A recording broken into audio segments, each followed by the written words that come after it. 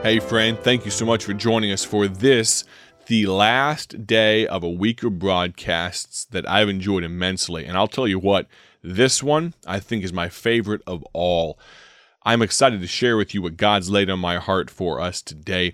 The theme and the thought has been this: God help us, we need an Ezra. And today we're going to look at God's part of the equation. When we choose to do right, when we choose to follow Him, when we choose holiness, God then has His part of the equation. And it's amazing to see. I've said this before, and I'm not jumping into anything too quickly, but we've got to realize that us plus God make a majority. And it doesn't matter what you're facing. It doesn't matter what hard time you have in front of us. You plus God make a majority. But here's the great thing: He doesn't even need you. So grab your Bibles, go to the book of Ezra, if you would, chapter number 7. While you're doing that, let me quickly tell you about a gospel tract. It's called Proclaim Liberty. It's actually, the title comes from a quote, the book of Leviticus, chapter number 25. Proclaim liberty throughout all the land unto all the inhabitants thereof. Now, you may be thinking that this gospel tract is all about American liberty and the freedoms, the God-given freedoms that our Constitution and Bill of Rights enshrines. It's actually not. Yes, that idea of proclaiming liberty, it encircles the top of the famous Liberty Bell in Philadelphia, and we know that freedom is wonderful, but can I tell you this? The real freedom, the most real freedom, may I tell you that true liberty, it can only be found in God's Word and in a personal relationship with Jesus Christ, and that's what this gospel tract tries to convey, and it does a great job of it. You can go to BibleTractsInc.org. Think of, if you would, a bird cage with birds in there that are perfectly capable of flight, but have no ability, no recourse to free themselves. They're not powerful enough to break the bonds of that cage, of that imprisonment. And then imagine the door being opened and those birds taking flight. Freedom. Proclaim liberty. What is the Bible talking about when it says proclaim liberty? I'm going to ask you again, go to BibleTractsInc.org today. It just might help you. It just might be a blessing, and maybe this will be something you can pass along to other people around you. It's called Proclaim Liberty. Find it at BibleTractsInc.org. Just like all of our tracts, you guessed it, it's completely free. Now, the book of Ezra, chapter number 8. Would you find your place there with me? For time's sake, I'm not going to give you the full context of everything we've talked about the previous days of this week of broadcasts, but if you'd like to hear the context, if you'd like to see or listen to archived versions of this broadcast, you can find it multiple different ways. You can listen to the audio-only podcast version. Just go to your favorite podcast player, search for Bible Tract Echoes. You can find it on Spotify, Stitcher, TuneIn, Google Podcasts, Apple Podcasts. Everywhere you listen to podcasts, you can listen to this broadcast. You can also find it on YouTube and Facebook and Instagram. Just search for Bible Tracts Inc., Bible Tract Echoes. You'll find all of those things. But just so everything does make sense as we jump into this, the final day of our week, we've got to realize what we talked about yesterday was this: our part of the equation, if we are going to be an Ezra, our part of the equation is we've got to bring holiness to the table because God doesn't use dirty vessels. If you would look at chapter 8, verse number 22, here's what the Bible says, Ezra 8:22. For I was ashamed to require of the king a band of soldiers and horsemen to help us against the enemy in the way, because we had spoken unto the king, saying, the hand of our God is upon all them for good that seek him, but his power and his wrath is against all them that forsake him. Now you say, what does this have to do? We're kind of jumping into the middle of things here. Let me explain here. Ezra and the people with him, the band of people, were going to be traveling. We won't get into all the context here.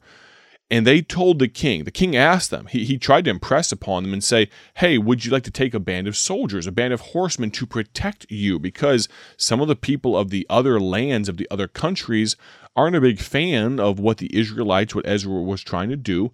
And Ezra said, hey, king, I greatly appreciate it. I'm paraphrasing here, of course. But we don't need your soldiers because God and his good hand can take care of us. And one of the reasons Ezra so firmly believed that is because he and the people that were with them were striving to not only do God's will, but they were trying to be holy unto the Lord. But realize this, before you claim God's hand, you better have holiness. To kind of follow up on that point, would you look at the book of Proverbs, chapter number 1? I'll begin reading in verse number 23. Proverbs 1, I'm turning there myself. Proverbs 1, verse number 23, the Bible says this, "Turn you at my reproof. Behold, I will pour out my spirit unto you. I will make known my words unto you, because I have called, and you refused. I have stretched out my hand, and no man regarded. But ye have set at naught all my counsel, and would none of my reproof. I also will laugh at your calamity. I will mock when your fear cometh. When your fear cometh as desolation, and your destruction cometh as a whirlwind, when distress and anguish cometh upon you, then shall they call upon me, but I will not answer. They shall seek me early, but they shall not find me." You see, God has an exceedingly strong hand that he wants to offer to you, but you better take advantage of the opportunity now. Now, here's what I'd like to do. For the next few moments, I'd like to contrast between our hand and his hands. We've talked about our part of the equation. We need to bring holiness, okay? But God brings his hand.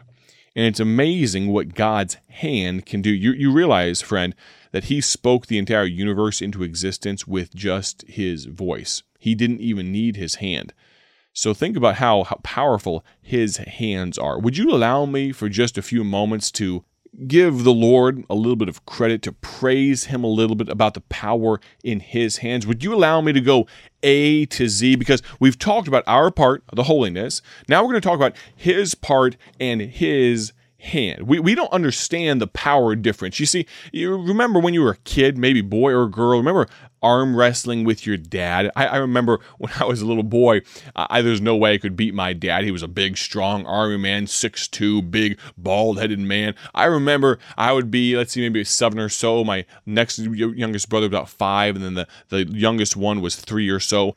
And we would all gang up together, and we would try to beat my dad. And our combined strengths together, now he would maybe be down on the floor or at a table, and we would all arm wrestle together. And that grown man strength that my father had, we couldn't beat him. But what about, imagine the disparity in strength between my dad and us as little boys. Now imagine the strength of a God that has no beginning and has no end. Let me give you the A to Z's of our God and his hand, if you would. When I'm about to quit, he reaches down as Abba, Father. When I forget to count my blessings and my hands start to blister and break from the burden, I think about the blessed hope breaking through the clouds with an outstretched hand. When I get crushed under circumstances, I just remember the chief shepherd and his caring hands. When I think I might as well die, the delivering hand shows up. When I get emotional, the hand of El Shaddai, God Almighty, makes an appearance. When I am a failure, his hand is still faithful. When I get down and give up, the gracious hand of God gives relief. When the way gets hard and I'm hurting, his helping hand is right there. When I think it's impossible, the hand of I Am shows up. When I judge myself from my past, the judge says, I don't remember them anymore. When I think I'm just about to keel over, the King of Kings is already on his way. When my hand is limited, I remember that he didn't even need his hands to say, let there be light. When I'm meek and meager, he's mighty and masterful. When I'm not enough, I can think about the name that is above every name and his nail-scarred hands. When it seems like I'm the only one serving God, our Father, he says, this looks like an opportunity for his glory, for my glory. When I'm persecuted, the Prince of Peace is always passing by. When I want to quit, the Bible says that the very mountains quake at his presence. When I'm reeling, he is a refuge. When I'm restless, he is the rock. When I'm not satisfied,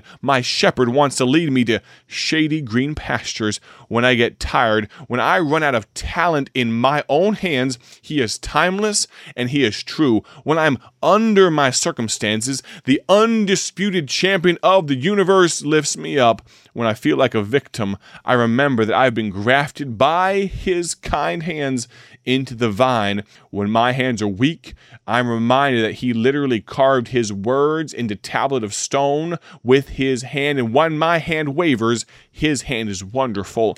When I'm overextended, almost expired, I'm exhausted, the exalted, excellent hand of God is right on time. Your life may seem hard, but your heavenly Father is reaching out his hand. When you can't find your zeal, remember, Zion is on the other shore. In short, my friend, there is an enormous contrast between your hands and his hands. Wouldn't you like to have access to those hands?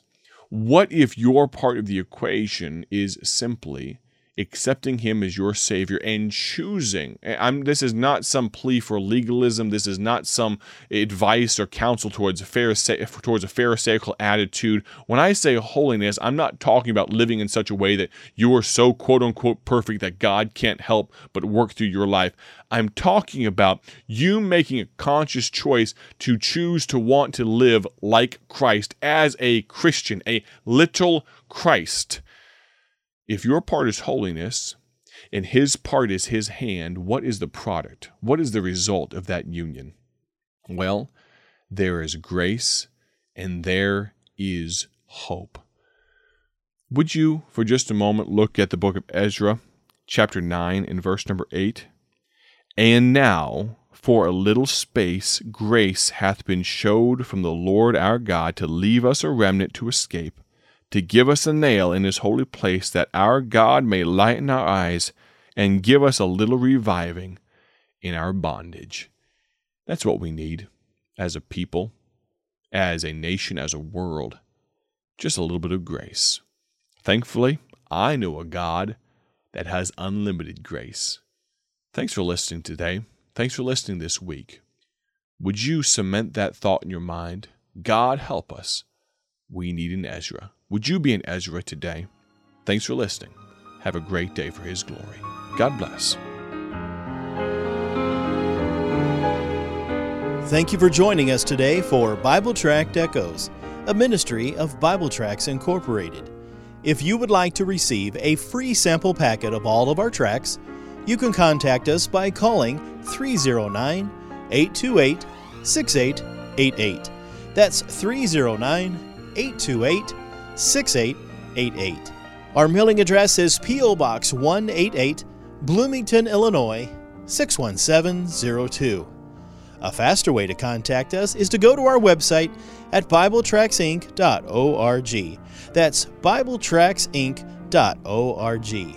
There you will find more information about our ministry and details on how you can support Bible Tracts Incorporated. Thanks for listening, and may the Lord richly bless you as you serve Him.